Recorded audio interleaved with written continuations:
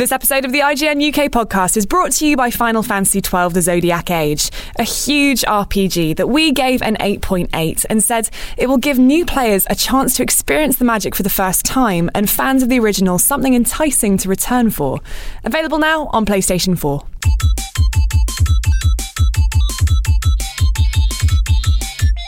Hello and welcome to the IGN UK podcast. My name is Gav Murphy and to my left is... Alicia Judge. And to my right is... Joseph Screbbles. You're hot off the train. You just got in. Yes. On the red eye from Paris. Can't tell you why. Probably shouldn't have said Did you go where I straight to the was. Louvre? I did go straight to the Louvre. I was excited to see it. The Lou or the Louvre? The Louvre. Had a lot Did you of actually go to the beer. Louvre? No. What? Like, how did you not go get a selfie with the Mona Lisa and then I went to... tweeted, here I am with the original basic bitch? I would have loved to, Gav, but we had a very busy schedule that I cannot disclose. Oh, really? I can't wait for you to talk about it on the podcast because you told me something about it this morning and it's fucking brilliant. I'm going to do so sound many great. good things from it. Yeah. I say now before I've started the work. Next week it's just a video with commentary on it. Yeah, that's exactly what it's Are going you to be. allowed to say what game No. you went to see? No. Shit. No. All in Bagdad. That's how they say it in I France. had to replay that All in in my Baghdad. head. Are you allowed to say To jangle anything what you fun meant. that happened in Paris that wasn't to do with the game? I went to Notre Dame. Did you? And I ate dinner outside and looked at the French. And you know what? They're just sexier than us. Yeah, That's they just Oh, true. Sexy. Even sexy. people who aren't traditionally attractive dress sexier than us and therefore are sexier But yeah, than us. it's so true. Like people, that's what the whole. There's so many movies based around that central conceit Yeah. of it getting an incredibly hot actor or actress, and then just having them Putting glasses on 'em. putting glasses on them, and saying, "Well, they're incredibly unattractive," and then just like all they do is they give them a haircut and a new wardrobe, and they're like, "Woohoo! Now you are beautiful." When in actuality, it's the other way around. They just dress really hot and I forget that I'm not as attracted to them as I thought I was. I'm just like, God! What's your favourite film where that happens? She's All Out with Rachel Lee Cook. Miss Congeniality. It's also very good. Is that the one where she's a spy? What's the one where she's a spy? Sandra Bullock. Miss Congeniality. Is that's that what is that one, yeah, isn't yeah. it? She's a spy and she has to infiltrate a gang of That's very good. Pageant beauties. Pageant pricks. Princess Diaries also up there. Yeah. Does she? Yep. Does she like? Yeah, that's the whole is she thing. She starts out and she's all like this gawky.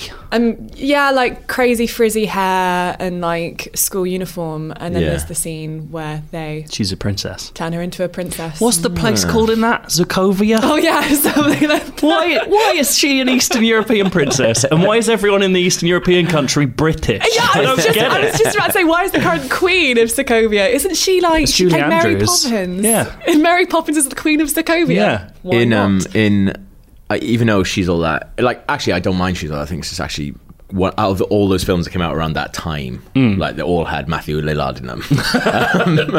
That was one of the best. And there's an amazing scene in it where Lainey Boggs, that's what her name is. Lainey Lainey Boggs. Boggs. Lainey Boggs takes Freddie Prinze Jr.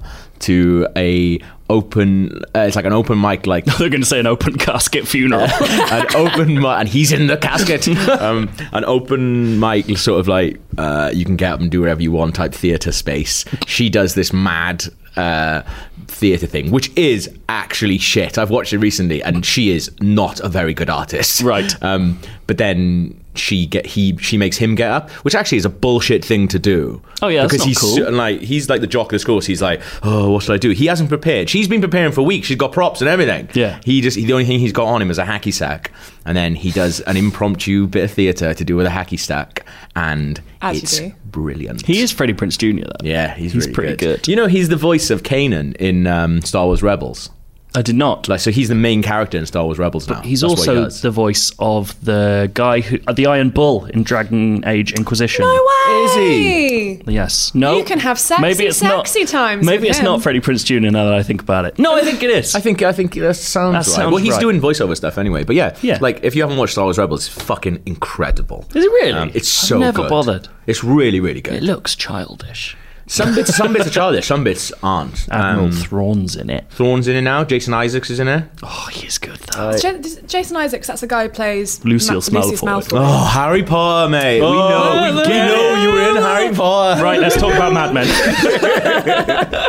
Well, let's talk about Alicia. You actually just been away as well. Where did you go? I just went to Berlin for the Atomic Blonde junket. Well, which was very, very exciting. And is the film any good? Well, that is the question. Are you allowed to talk about if the film's any good or not? I can. Yeah, Okay, yeah. good. Our reviews have already gone live on site. Good. It's interesting because I think it depends on what mindset you go in with the movie. So 4 pints. 4 pints. Classic. How I plan on seeing Dunkirk this afternoon. Good, Jared. He's got a mask on in a plane. No.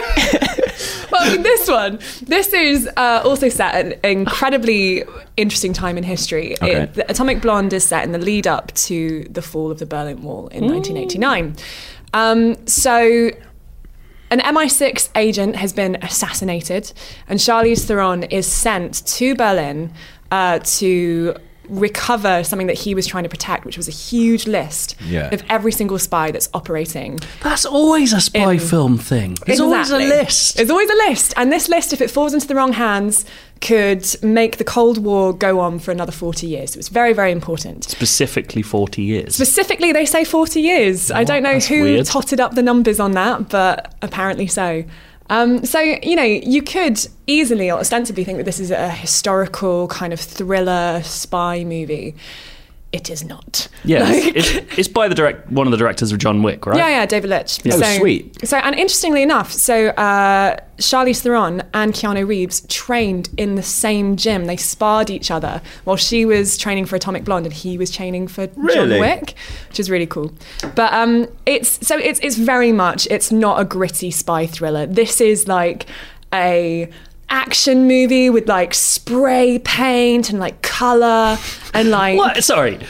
You said spray paint as if that's the most normal thing in an action movie. Have you not seen that come up in Keyword Countdown? Spray paint. Spray paint every time. This is an action movie. All classics. Spray paint. Chicken. No, I mean it's very 80s. It's got this 80s soundtrack. So 99 Red Balloons by Neno is on there. There's also I Ran by Flock of Seagulls. Like, it's got a really, really great 80s soundtrack that genuinely really works. But the weird thing is, even though it's so like 80s in that way, it feels really modern and slick and fresh because they've just like, I don't know whether it's the color correcting or the just the style, but there's something really gritty about it. Lorraine Broughton, who is played by Charlize Theron, feels like really just... Is it good? Yeah, Is it she's a good like film? she's great in being an action movie lead. How was the junket? That's a weird... What a leading question, Gav. It's almost as if you know the Always answer. if you know the answer. I just like to enjoy stories about junkets. So this is the thing. So I went to interview Charlize Theron, and I went into it because she was producer and lead on this film. And the trouble is, I think, and it's something that was said in our review, and I agree with it, I think this film thinks that it's smarter than it is. She's too close to it. Yeah, like that. Well, I mean, yeah, like they're selling it as this incredibly feminist, for a start, a really feminist movie with a great lead that is like kicking butt. And the thing is, she plays a very two-dimensional idea of when we talk about a strong woman. Right. I think we think she wears stilettos and she hammers people with them and she can sprint and she's like really sexy and she smokes a cigarette. And like, in the it's trailers, we keep showing her kissing women. Exactly. Like it's this idea of it's a very two-dimensional idea of what a strong woman is. And it's very much shot from this male gaze of even when she's having this lesbian sex scene in it, which is interesting because the character, this is based on a graphic novel called The Coldest City. And Sofia Boutella's character, who Charlize Is it Sofia Theron, Boutella that she's having sex with? doing great. Open with that. Charlize Theron and Sofia Boutella get off on screen, and it is quite graphic. And you kind of go, okay, cool. And Sofia Boutella's character is originally a man, so they've changed that. They've deliberately introduced this bisexuality into the movie, which is really interesting. But actually, that sex scene itself is like... People don't have sex like that. Do they talk about how they're like, oh, this is great, but I wish we had a penis? They're like, no, that's shit. There's a lot of writhing, and it's very Writhing. I just think a couple of hoses with no one holding them, just wiggling around the bed. You've seen the movie already. Yeah. So I went into this junket being like, okay, this is hard because not only is Charlize Theron the lead, she's also the producer, so she's had a lot of say, and there are things here that I think that you're trying to say that the movie does, and actually I don't think that they are. So how do you lead in that question without insulting someone who's very close to the production? Oh, Charlie, your film is shit. That's how I do it. You just chant after 4 pints, don't you?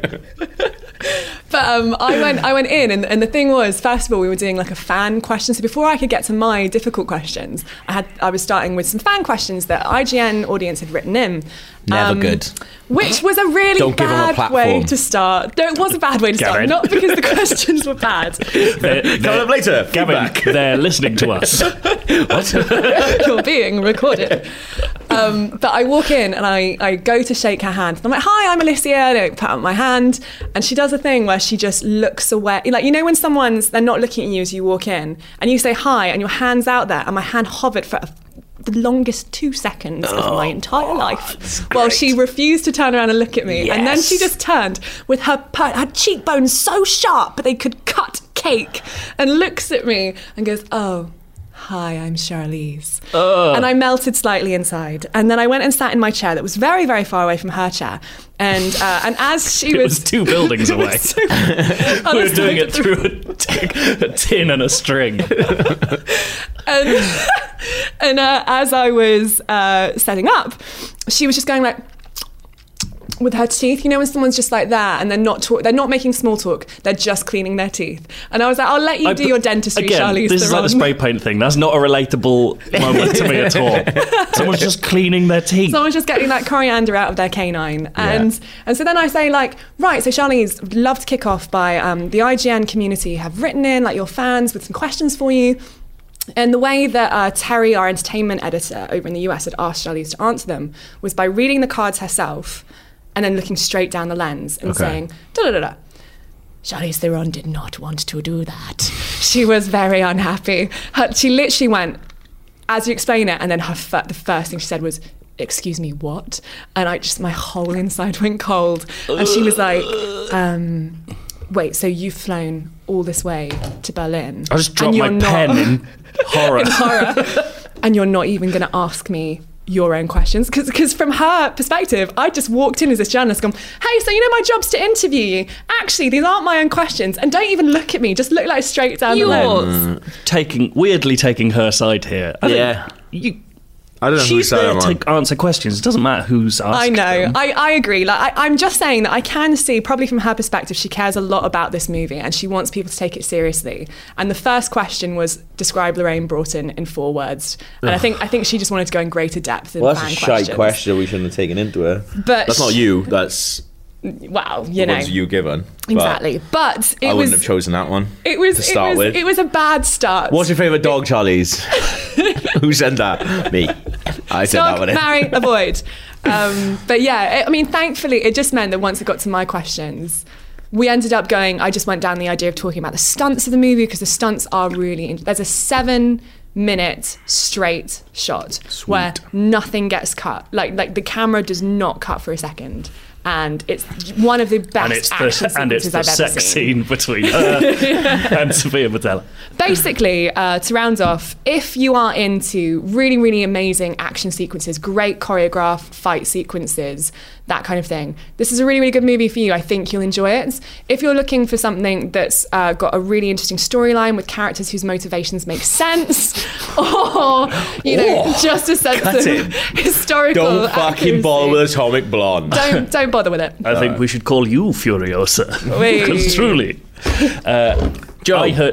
Wait a second. All right. I heard a really good anecdote about a Frosty interview. Okay. I'm not going to say who it was, but basically, I think it's common knowledge. I don't care.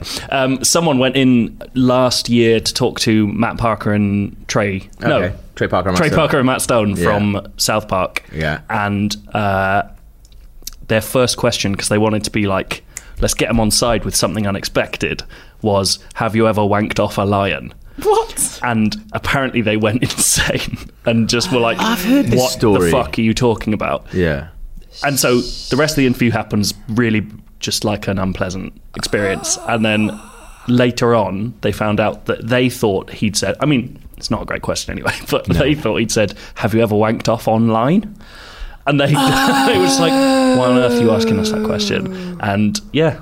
To be fair, have you ever wanked off a line isn't much better. No. Like that's smacks of someone who's like, I'm so edgy and cool. Watch me and ask this question. Yeah. I thought that was a good anecdote. It is fun. Anyway, carry on. Splatoon 2. Yes. You like it? Yeah. Is it out today? Out now? It was out last week, I think. Was it? No, I don't think It's it out was. today. It's out today. It is out. Because Marina's been banging on about it in the game that it's out all week. Have you seen this? No. So, you know, basically Splatoon 2, every time you start it up, there's like a fake TV show going on. Is it a TV show? Like, Yes. like a live cast. It's called Off the Hook. That's it, here you go. And two of the characters, Marina, the hot one, and Pearl, still hot, Sassy one. are talking about what they're doing this weekend. And Marina says, oh, I won't be around. There's this new game coming out that I can't wait to play. They're talking about Splatoon 2 in Splatoon 2. That's insane. That shouldn't be allowed. That does my head How in. very meta. But yeah, it's good. We've been playing quite a lot of it. Yeah. It's the only thing that took... Because I don't have arms. I mean, the game. Yes. You know. I don't have arms. So it's the only thing that... I've got other little games, but I basically just use Switch as my Zelda machine. Yes. So it's the only thing that stopped me from playing Zelda. And the single player is like really, really good fun. It is. Like it's a mini... It's the same way I felt about the first one, where it's sort of got the same impulses as Mario. It's just not quite as good as Mario. So it's got that idea of every level is sort of one idea with set pieces that work towards that idea. So there's ones where there are invisible platforms and you have to paint the platforms to find out where they are. Or like ones where you have to shoot fans that make platforms move along, but then they retract again when you're not shooting them, so you have to kind of make your way. It's like a platforming game in a lot of ways, which is really strange, but using Splatoon's mechanics. And it's just good. Like, it's short and it never feels like it goes as far as it could with those ideas. I think that's... But it's very good. I think that's my problem, is it just feels like something really... like a little bit extra they've just done. Like I feel like all the levels feel like testing grounds for those abilities rather than being like actual levels. Whereas Mario, it feels like an actual level and you've got these abilities. Well, Mario it. always does that thing where you go, here's the idea and you can't fail at it. Here's the idea and you can fail at it. And then here's the idea taken to its furthest logical extreme, which makes it feel satisfying. It's like a little 3-act structure of puzzles every time. Yeah. Whereas Splatoon, is just going... It's cool, innit? Bye. See ya. But it is very good, and it's a better campaign than the first game's one, but it still has the same problems. It's just bigger. What would you prefer to sink your time into? Single player in the campaign or multiplayer? Oh, definitely multiplayer. Salmon Run. You love Salmon Run. We played quite a lot of Salmon Run, Yeah. The new co-op mode. Yeah, it's like a horde mode thing. It's really good, but it's like one of those things where it tricks you into thinking you're better at it than you actually are. Yeah. Like we played on a train all the way up to Nottingham the other week. Got busted. And like I felt like we found that really hard. Yeah, we couldn't beat 10%. It is hard with two people, though. Yeah. But then it's got that really awesome thing where you have your own little jobs for each thing, and it's just like, right, okay, I'm gonna go here, you're gonna go there, and like I really like that part of it. Is that because that's assigned to you, or do you just have to decide? No. You just got. Team? It's just like you've got to be like. Yeah, you've just got to, like, because we were playing on like random weapons as well. So we were just doing that thing where. It was just like, oh, you can use this, and if you paint this right at the beginning, it's going to make it easier later on when you come up. It does a really smart thing where every time you play, it randomly generates how that level plays out. Yeah. But every time you replay it without quitting out, it's the same setup. Yeah. So you always spawn, you're assigned weapons randomly, but every time you replay, it gives you those same randomly assigned weapons, and the order in which the bosses come and where they come from is the same every time. Yeah. So you can never fully learn the mode. Yeah. But you can learn your take on it, which I really like. No, that is really good. Because that gives you the chance to go, okay, right, so we need to paint that bit first and go over here and then we'll move over there together. And that's a really good point. It also takes that, sometimes when things are randomly generated every time, it just...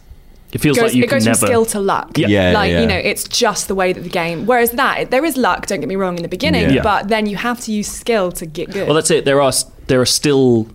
Yeah, there's still the problem that, like, when we were playing on a much harder mode with 4 of us, there was one time when we all spawned with weapons that just weren't suitable for what we were being asked to do. Yeah. And we did it, like, 4 times, and we're like, we just have to restart. Well, 3 of us had those big rollers. Yeah, exactly. And we had, rollers can't really hit things high up. And we were tasked with like 2 different bosses who took hitting things high up. So we were just like, well, this is fucking impossible. Yeah. So we just had to restart, which is a bit sad, but is good. I think it's as good a solution as they're going to get for that kind of thing. Yeah, it's really good. We've done a video on it, which should be on the site by the time this podcast goes live, so check that out. Have you seen how shit the voice chat app is? No, I saw loads of people chatting about this on Twitter yesterday. Good lord. Right. Why is it bad? Okay, so Nintendo already have kind of pissed people off by forcing them to do voice chat through a phone app. Okay. I didn't have a huge problem with that because I always have my phone next to me anyway, whatever. But, so, firstly, you can't use voice chat in regular battle, which is the standard mode for the entire game. But right. That's where you need it. Yeah. So you can use it in private matches with your friends. Okay. Well, I don't know why you'd ever do that. And you can use it in ranked play. But you have to play enough regular battle to unlock ranked play. So, Jesus. And doesn't make any sense. It doesn't make any sense. No, I wonder. Sorry, were you going to say the reasoning? I mean, I think their reasoning is regular battle should be essentially solo queuing all the time because you're learning how to play with a team. Okay. But they're not taking into account that most people don't. I think a lot of people don't like ranked play. Yeah. They don't want to be in a stressful environment. They just want to play a cool game. And it just seems like a mad decision. You can't do it with your mates. What's that? It's so weird. That's like essentially being like you can't chat in quick play on Overwatch. Exactly. But you can chat in comp. Yeah. But that's like mental. I guess the reasoning, I wonder whether the reasoning behind it, not that I agree with it, but obviously Nintendo have are off their bonces. Nintendo have like a really large proportion of their players that are of a certain younger age, and as we know, sometimes when you play, especially shooters, which is what Splatoon is, you can have a lot of trash talking online. But we're not even talking about that. We're talking about playing with your friends. You can't voice chat with your friends in regular battle. It's not even strangers.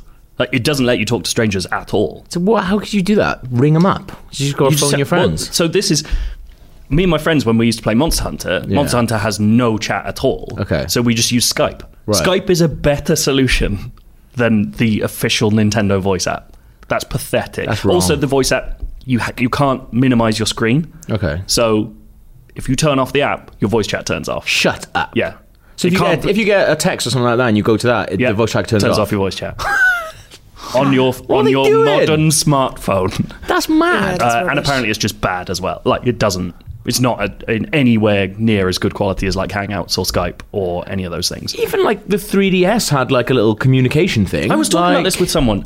I remember the first time I played Pokemon Black and White 2. Yeah. And me and a friend of ours, Sam, decided we'd test out multiplayer with each other. Yeah. And discovered by accident that it had full voice chat. Yeah. That's on fucking 3DS 5 years ago. Yeah. And it was a great solution. Also really funny because we didn't know it happened. So all these weird noises started playing out of my 3DS. I was just alone in my room going, Sam? And he just goes, Joe!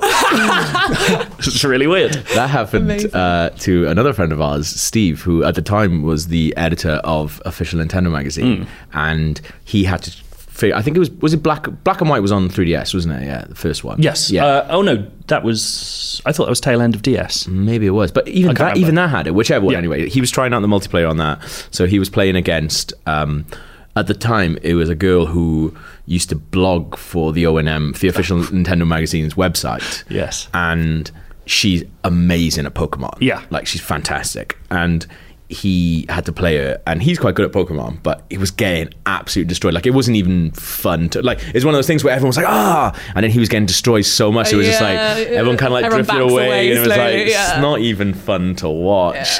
He's just doing it, and he's just sitting there losing his mind because he's just like, how the fuck is she so good? This is fucking ridiculous. Like, why can't I beat her? Like, what is wrong with her? She's a robot, and just like all this different stuff. Great sportsmanship. And then right at the end of the whole thing, you just heard from the other end, thanks for playing anyway, Steve. Hopefully you get to play again. And just like his face was just like, she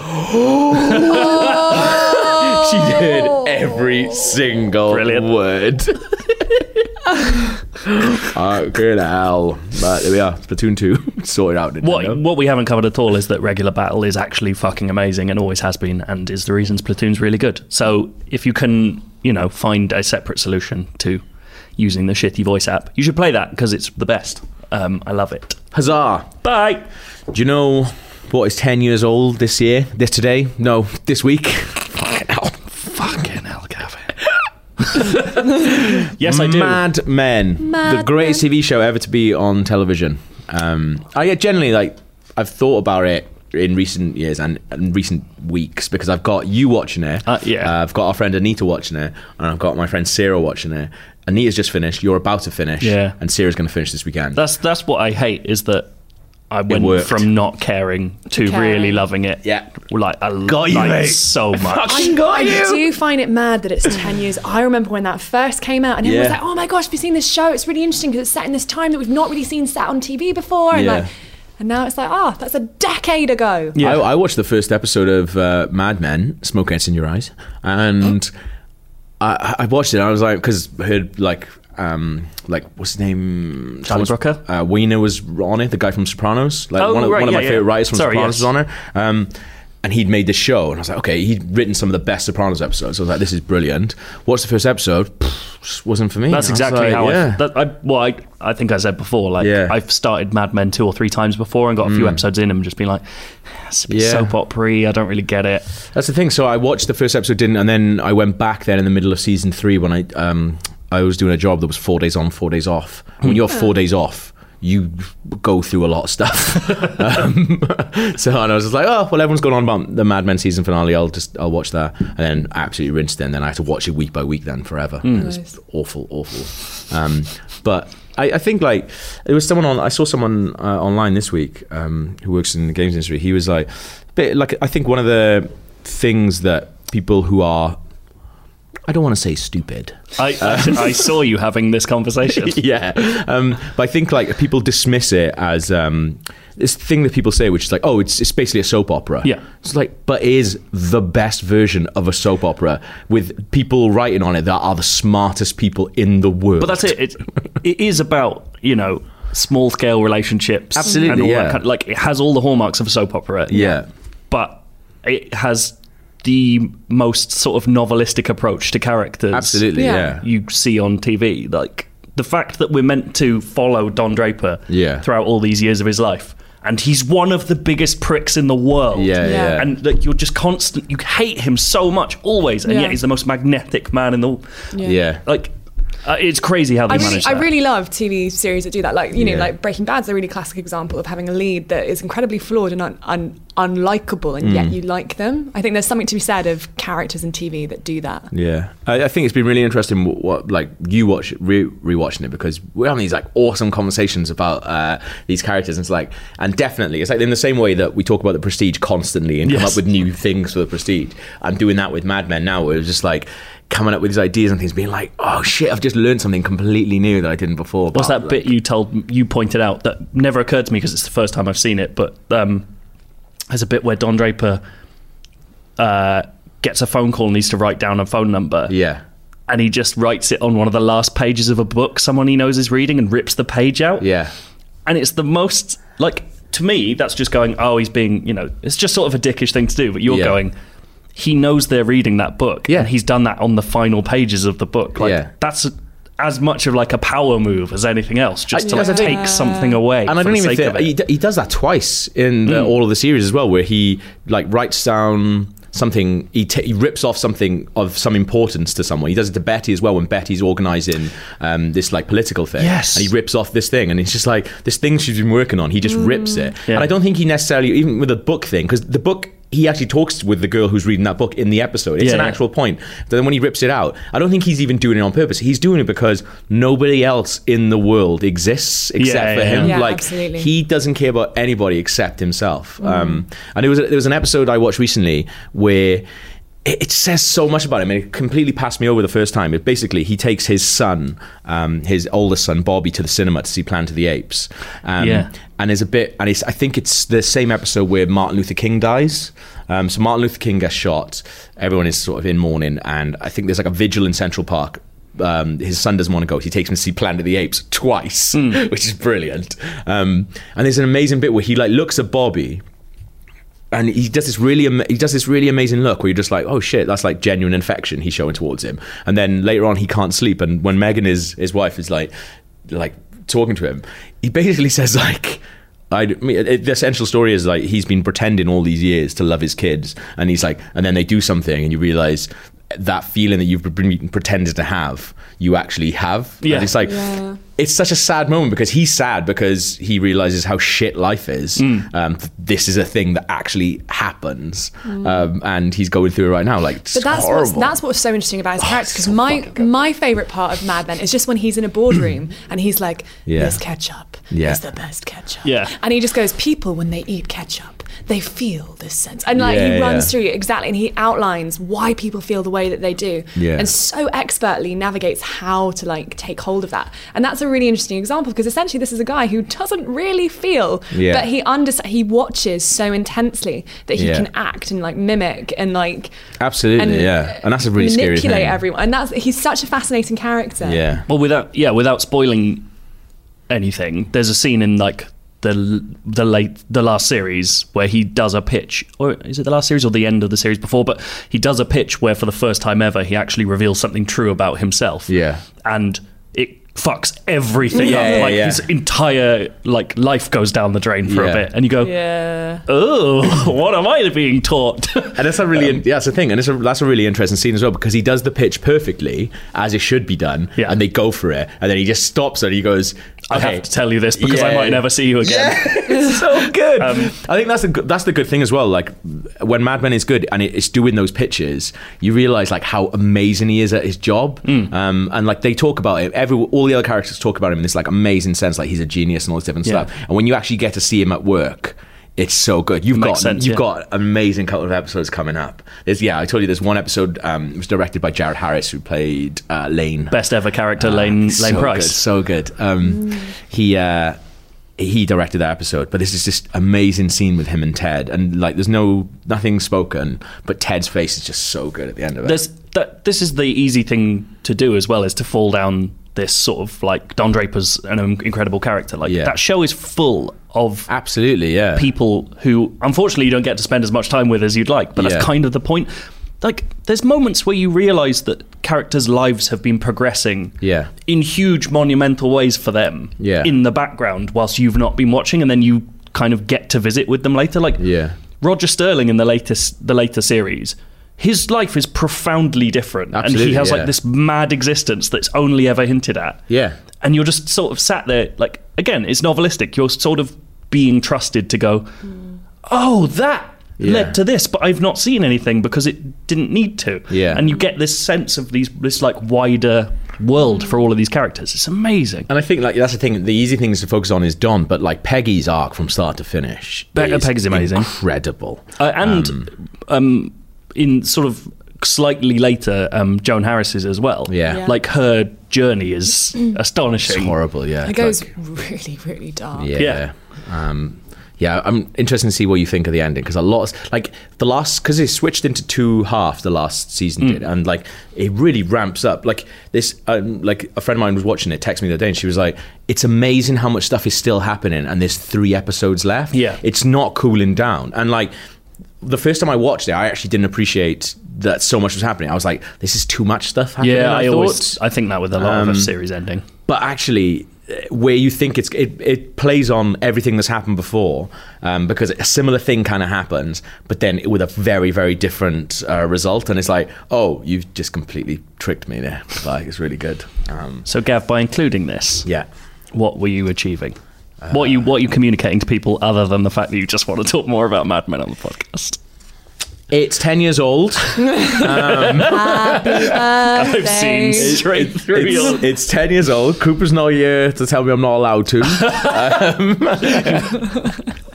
And to sort of grumble under his breath. But I think it is the best TV show, and anyone who thinks otherwise is a prick.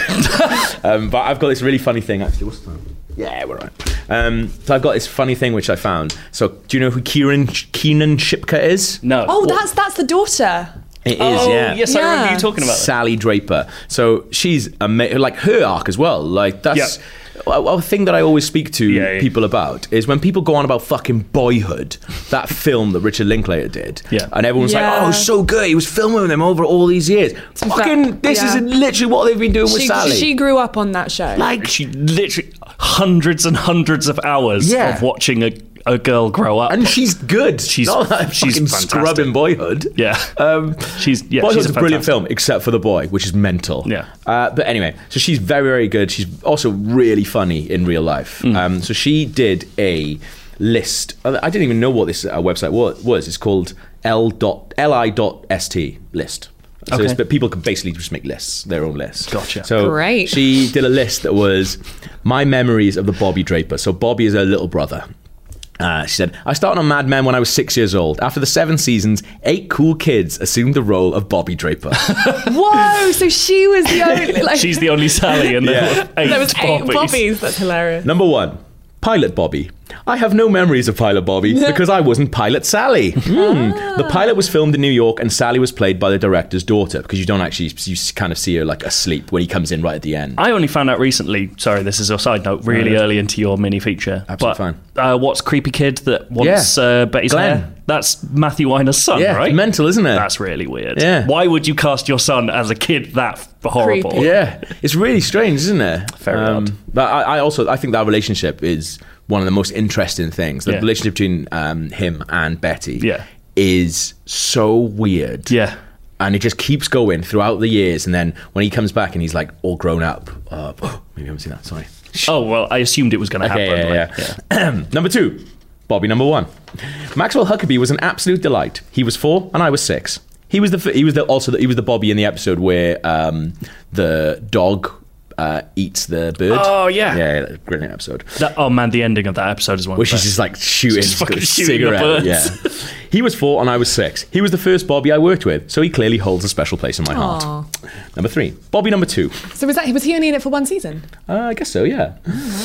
Aaron Hart liked M&Ms a lot. He also had some pretty cool boots. Number 4, Buckethead Bobby. A What's known- Buckethead Bobby? Is there a picture of it? Yeah, it's a picture just with Bobby who's wearing a bucket on his head. We never saw his face. No. He was just cast for his body. A little known fact is that this Bobby was an entirely different Bobby. He was anointed Buckethead Bobby. We didn't really bond because we only worked together for a few hours. He seemed chill. Number 5, Pillowface Bobby. Another Bobby many people don't know about is Pillowface Bobby because he was directed to bury his face into the pillow and not turn towards the camera. Like with the other supplemental Bobby Drapers, we didn't chat too much. Supplemental Bobby Drapers. But he seemed very nice. Number 6, Slurpy Bobby. Most people call Bobby from the episode The Wheel Slurpy Bobby because he's the one in all the photos in the wheel. Oh, right, Yeah, yes. yeah. After 30 minutes of taking pictures, he was donezo. His mom kept bribing him with Slurpees from 7-Eleven. By the end, she must have owed him a lifetime supply. Number 7, Bobby number 3. Jared Gilmore ditched us for Once Upon a Time, but he was great. He loves Sizzler, and eating packets of straight sugar. Do you know what? That's the Bobby that I remember when I look at Shemmy? that Bobby face. Nah. Really? Oh. New Bobby's the Bobby for me. Yeah. And the final Bobby number 4. Quiffy Bobby.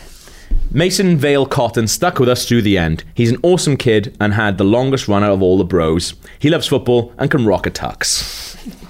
There's Solid. a really good bit in one of the episodes I just watched where he's sad about something and he gets into her bed and there's just this one moment where she goes, "You're not going to piss, are you?" And he goes, "I don't do that anymore." And it's such a good, it's such like a, he's not angry that she asked. He's just like, just bring it up. It's really Very funny. brother and sister thing. Yeah, There we lovely. go. Mad Men, as good today as it was 10 years ago, which is also the same for Keyword Countdown. Keyword countdown. Time for keyword countdown. It's keyword countdown. Time for keyword countdown. It's keyword countdown. I reckon we'll be talking about Keyword Countdown in the same hushed tones as Mad Men. Mm-hmm. People in the side of bars, like at the end of the Virgin Suicides, when all the businessmen get together, like late years later, and they talk about what happened. I haven't listened to last week's podcast yet. Okay. It was. Was you- It was intense. Was you on talking about Like Warren Planning it was Apes? Alan Yeah, it was me. Krupa, Yeah, me, Alan Krupa. and like Al stormed it. He was. I was going to say episode 400. How much has been discussed? Ooh, quite a lot. Got some. So we've got big plans. We got for big. keyword. We got big plans for keyword countdown. I've actually started designing some rounds. Like we're thinking basically there might Are we be. we doing Well, I that? think we can give like rough strokes. I think like we're gonna do something big with keyword countdown. Very. I'm not gonna end it because it'll never end. No, it can't. But it's gonna be good. Too many keywords. So yeah, I think it's gonna be. We're still booking it for the. We're hopefully it's gonna be August 31st. So keep that free, and it is gonna be in London. Beautiful. Or I mean, we could go to Cardiff, but I mean, let's not write that off. Unless we're in the castle, I'm not going. So if you don't know what keyword countdown is, IMDb categorised their films via a bunch of crazy keywords. What I've done, or what? Oh no, it's Oh, this no, is it again. another- Oh, Gav. Oh shit! What's his name? Fuck. Simon Kane. Simon Kane. Simon Kane. That's good cool name. as What hell. Simon It Kane feels- has done is taken 5 films, 10 keywords apiece, and you guys have to guess what the films are and what the link between all of them are. Okay. Okay. All right. Nobody's been in this week. I've had to do the job of No, one and a that's fine. half people, I also- offered to do I like- feedback so that you could get keyword countdown sorted. and I did. I like the fact that his name is Simon Kane, which sounds like a superhero. Maybe his superpower is just writing keywords in like vigilante type. I've read over them. If that's his superpower, he's doing all right. I was waiting for that to go badly. Yeah, I did kind of say it like I was going to. Yep. Anyway, here we go. Film number 1, thanks to Simon Kane. One word title. Moon. Sequel. Moon 2. Returning character killed off. It's a sequel with a one-word title. With a one-word title. That's very odd. Snowmobile. Skyfall. Abandoned building. Good guess. Abandoned building. Fuck. Villain not really dead cliche. Ooh, that's a long keyword. I like cliche in there. It's mean. Day of the Dead. Oh fuck! Spectre. Yes. You were right. was You a were Bond right film. on the Bond. I was thinking, what sequels could possibly have one-word titles, and I Yeah. could only think of Bond. That's a very clever one. Day of the Dead. Gun Barrel. Secret Agent. Aston Martin. Like, I don't like Spectre, but I've never watched it. that Day of the Dead sequence is fucking brilliant. This is what you're so good at this, Joe. Of like, I you'll watch get trailers. a keyword, and I'll be like, oh, Joe's so good. He's watched so many films. You'll be like, oh yeah, I never saw it. But you I just get watched loads it. of trailers, and they're all the keywords. Here we go. Film number 2. Field Trip. Spider-Man. Yes. Homecoming. God damn! It's not Spider-Man Homecoming, Oh no. But it was Spider-Man. but it was Spider-Man. You said that- Which Spider-Man. means you said it. You get it. You get it. That's a fucking first guess, man. That's legit. Legit first guess. We've got a question about that. Oh really? Yes. Fuck. Well, there we are then. Field Trip. Famous proverb. Chasing a bus. Famous proverb. With great power comes great responsibility. That's not I a suppose. proverb. Yeah, I don't know. Death of a family member. Zero to hero. Thanksgiving Day parade. Newspaper.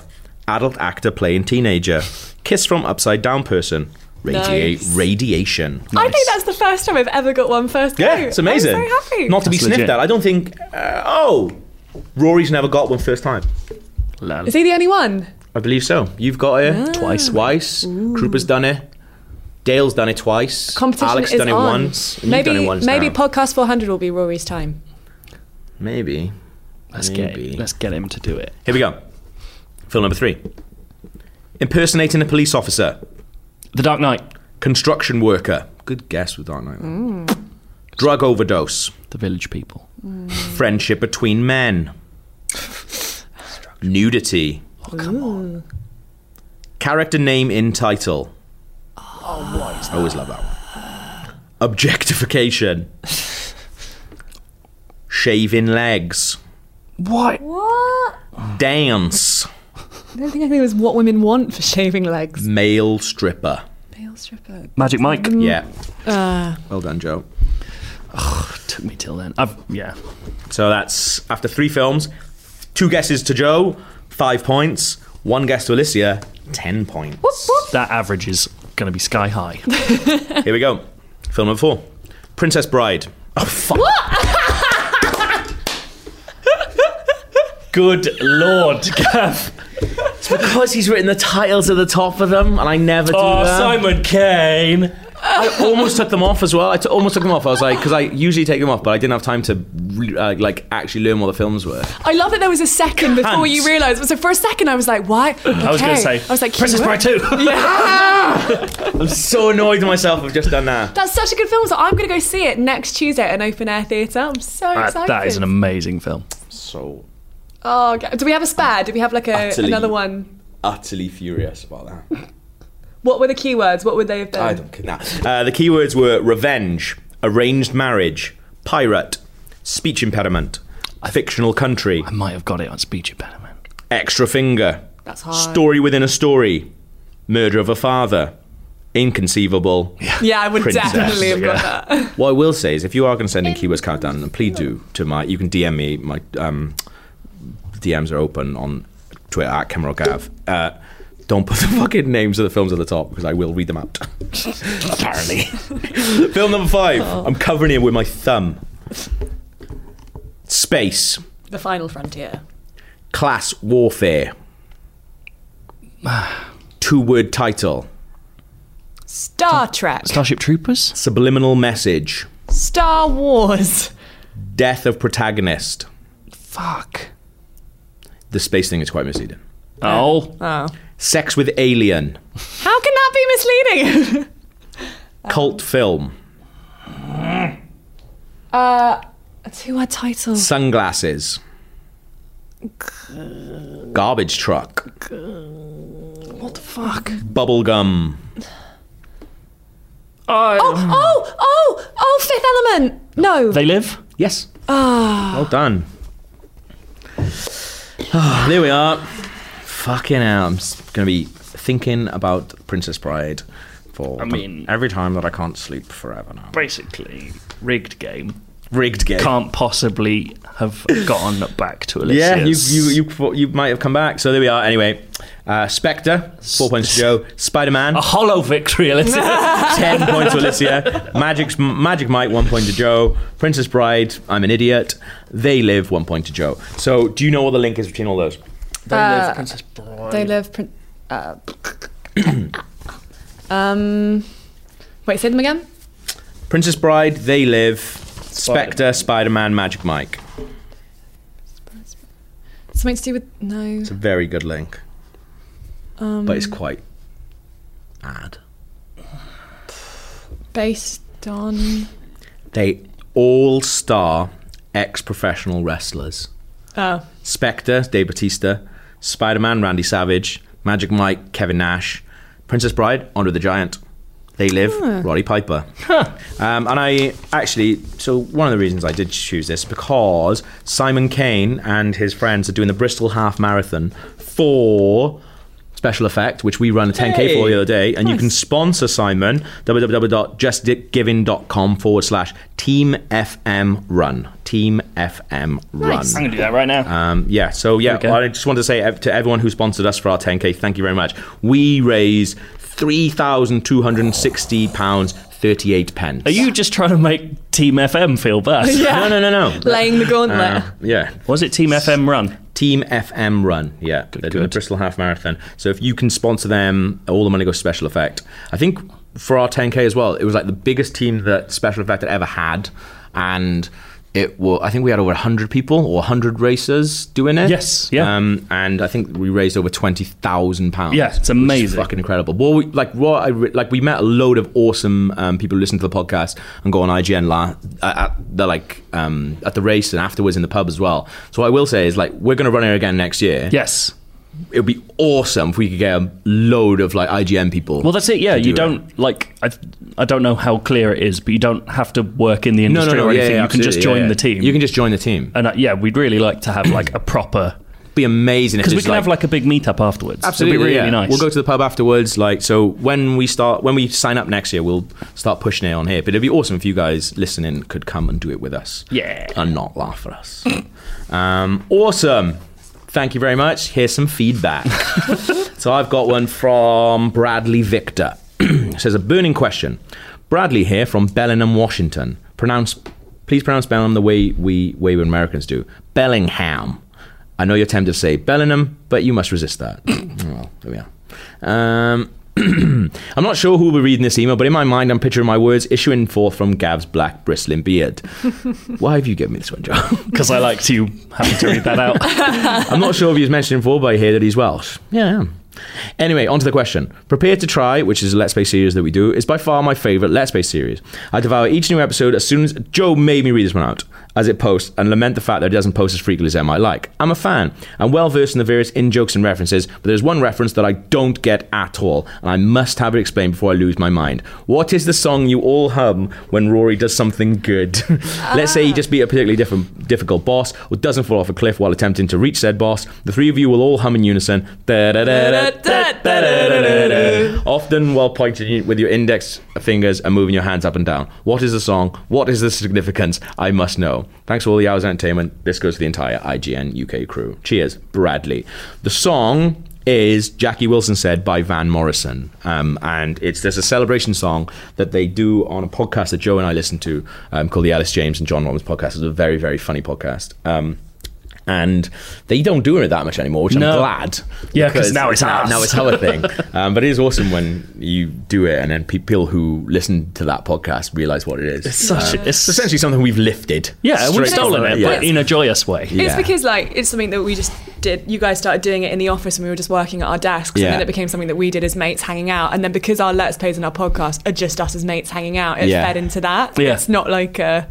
Yeah. And it's So a nice. really bloody good song. It is brilliant. A lot of people have said, is it the Dexys Midnight Runners version that I'm singing? It is not. No. It's the Van Morrison. Van Morrison singing. always. Yes. What else we got?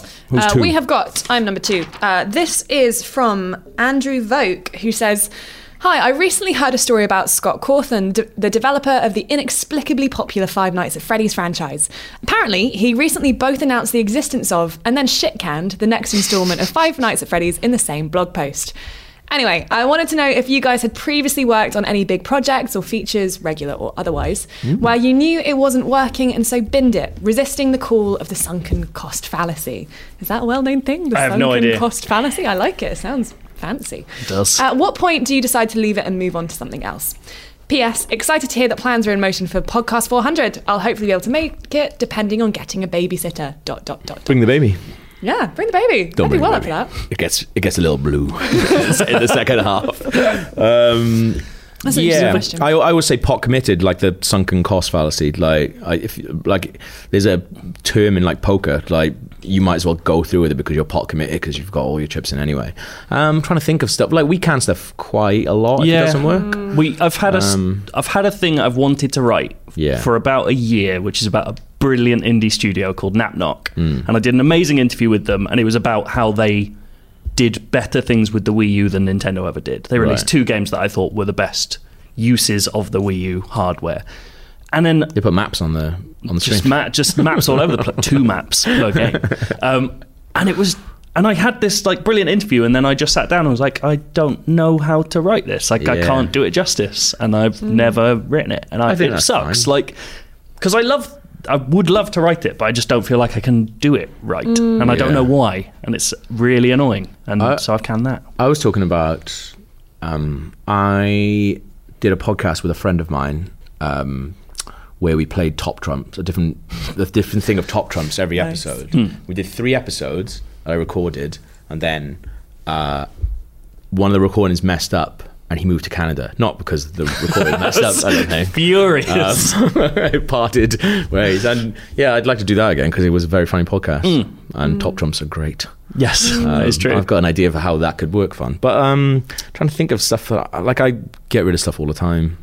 I've got You kind of have to learn to, I think. Like, Yeah. you just can't get that attached to something if you're going to release something that's not good enough after it's done. Which presumably is exactly what the Five Nights at Freddy's guy did. I never played one of those games. Neither am I. They're terrifying. You guys did terrible. so scary.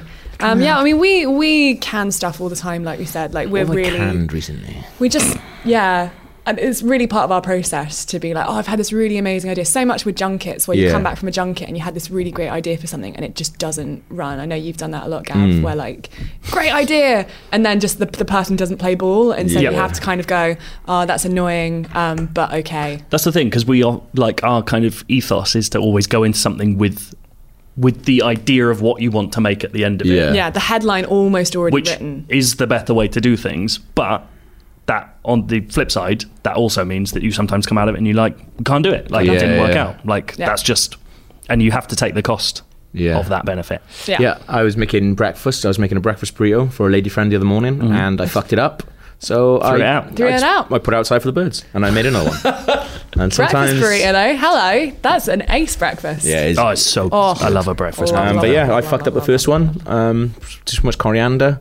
Oh, that is a Put bad coriander mistake. in a breakfast burrito. Wait. So when we say breakfast burrito, are we talking like sausage, bacon, eggs wrapped up in a flour tortilla, or are you No. saying a literal burrito for breakfast? No, so what I do is like a layer of like chorizo, a layer of scrambled eggs, black beans or pinto beans, my own made salsa, which I make the day before. Pico de gallo. Do like a bunch of different stuff, but then I put too much coriander in, and I tasted it. I was like, that's fucking buzzing. Avocados as well, but yeah. Gav, I that gave sounds up. amazing. Can you? My mouth is literally watering. Can you bring Cheese. those in? I gave up, made another one, That's a good call. and the birds thanked me for it. If you ever want a very good breakfast burrito that Gav didn't Ooh. make, Benito's Hat in King's Cross Station, I used to go almost every day, and I was so poor. It's amazing. Amazing. They do a really good breakfast burrito. We recommend there a you lot of sandwich bread-based snack eateries in Because London. all we As if do we- is work, eat, and booze. That's my life. What have you got? I've got this Okay. picture of a dog. Picture of a dog. Oh, it's the cutest. Dog help, says John Peaty. Okay. Big fan of the podcast. Thank you for your ramblings. My wife and I are planning on getting a dog in the near future, but we can't agree on a name. We want to give it a name from a game, film, TV, comic, etc., and I thought you might be able to help. There are cool names out there. Thanos, Aloy, Krennic. Nope. But they don't feel very dog appropriate. No.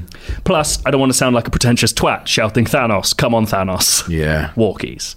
Our current frontrunners are Sniper, Shut up. no, and Naboo. I quite like Naboo's Naboo. cute. Naboo is I very like Naboo. cute. I like That's Naboo a cool. lot. But I'm sure you or your listeners can come up with something better. Thanks for your this is help. great. P.S. If it matters, the dog will be a Vizsla, which is this example. Which doesn't- Rizzler the Vizsla. Which doesn't Boom. help people sat at home, but it is the cutest. VIZSLA. Look it up. They are cute as shit. Yeah. It's like if you were to send that to the We Rate Dogs Twitter account, it would be a definite 13 out of 10 would pet. Sorry. I have long harboured the ambition to name my dog, when I get one, Toku, after the Japanese warlord Tokugawa Ieyasu. That's pretty good. But I think Toku's a cute name, but Yeah. then that's a fun reason for doing it because I've played him in games. To be fair, that's a really good show. Like Japanese names in general have that kind of. It's normally just a couple of syllables. Yeah. Like that it But works well for. That's why Naboo works because Yeah, Naboo's Exactly. it's a good reference, Yeah. but it's also a cute sounding word, good. Yeah. and I think it would be. If I ever have a dog, I always want to name it Bitu, which means tiny in Welsh. That is good. Oh, that, that's yeah. cute. That's lovely. Again, the two-syllable thing. yeah. When my parents got a puppy, well, two puppies actually, but a few months ago. But we didn't give And one a name. one of them remains nameless and is kept in a cupboard. And I really wanted to call it Wookie because it looked so much Yeah. like tiny little, it was just so cute. But that was vetoed, sadly. I think there's loads that you can pull from games. Like you could call it.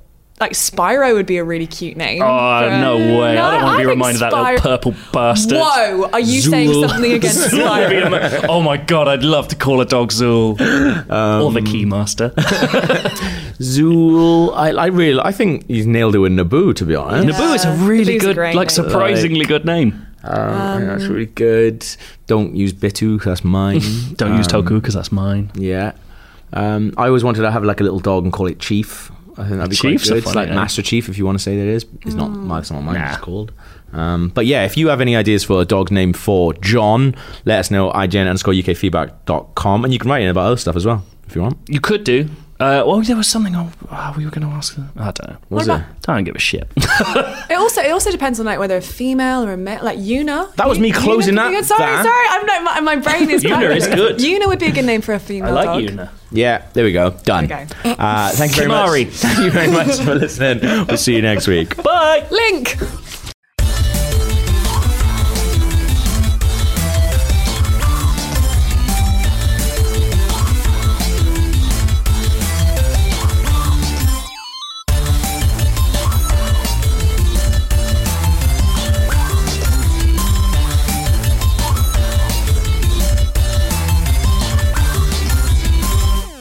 would be brilliant. We good? We ready, Dale? Yeah. I'm not turning around. I'm just going to assume that we're good. We got double thumbs up. All right, sweet. Let's go. Now he's swearing. Oh, he's wanking. Wanked into his little monkey mouth. You're sick, Dale. You need to be stopped. Keep all this in. Yeah.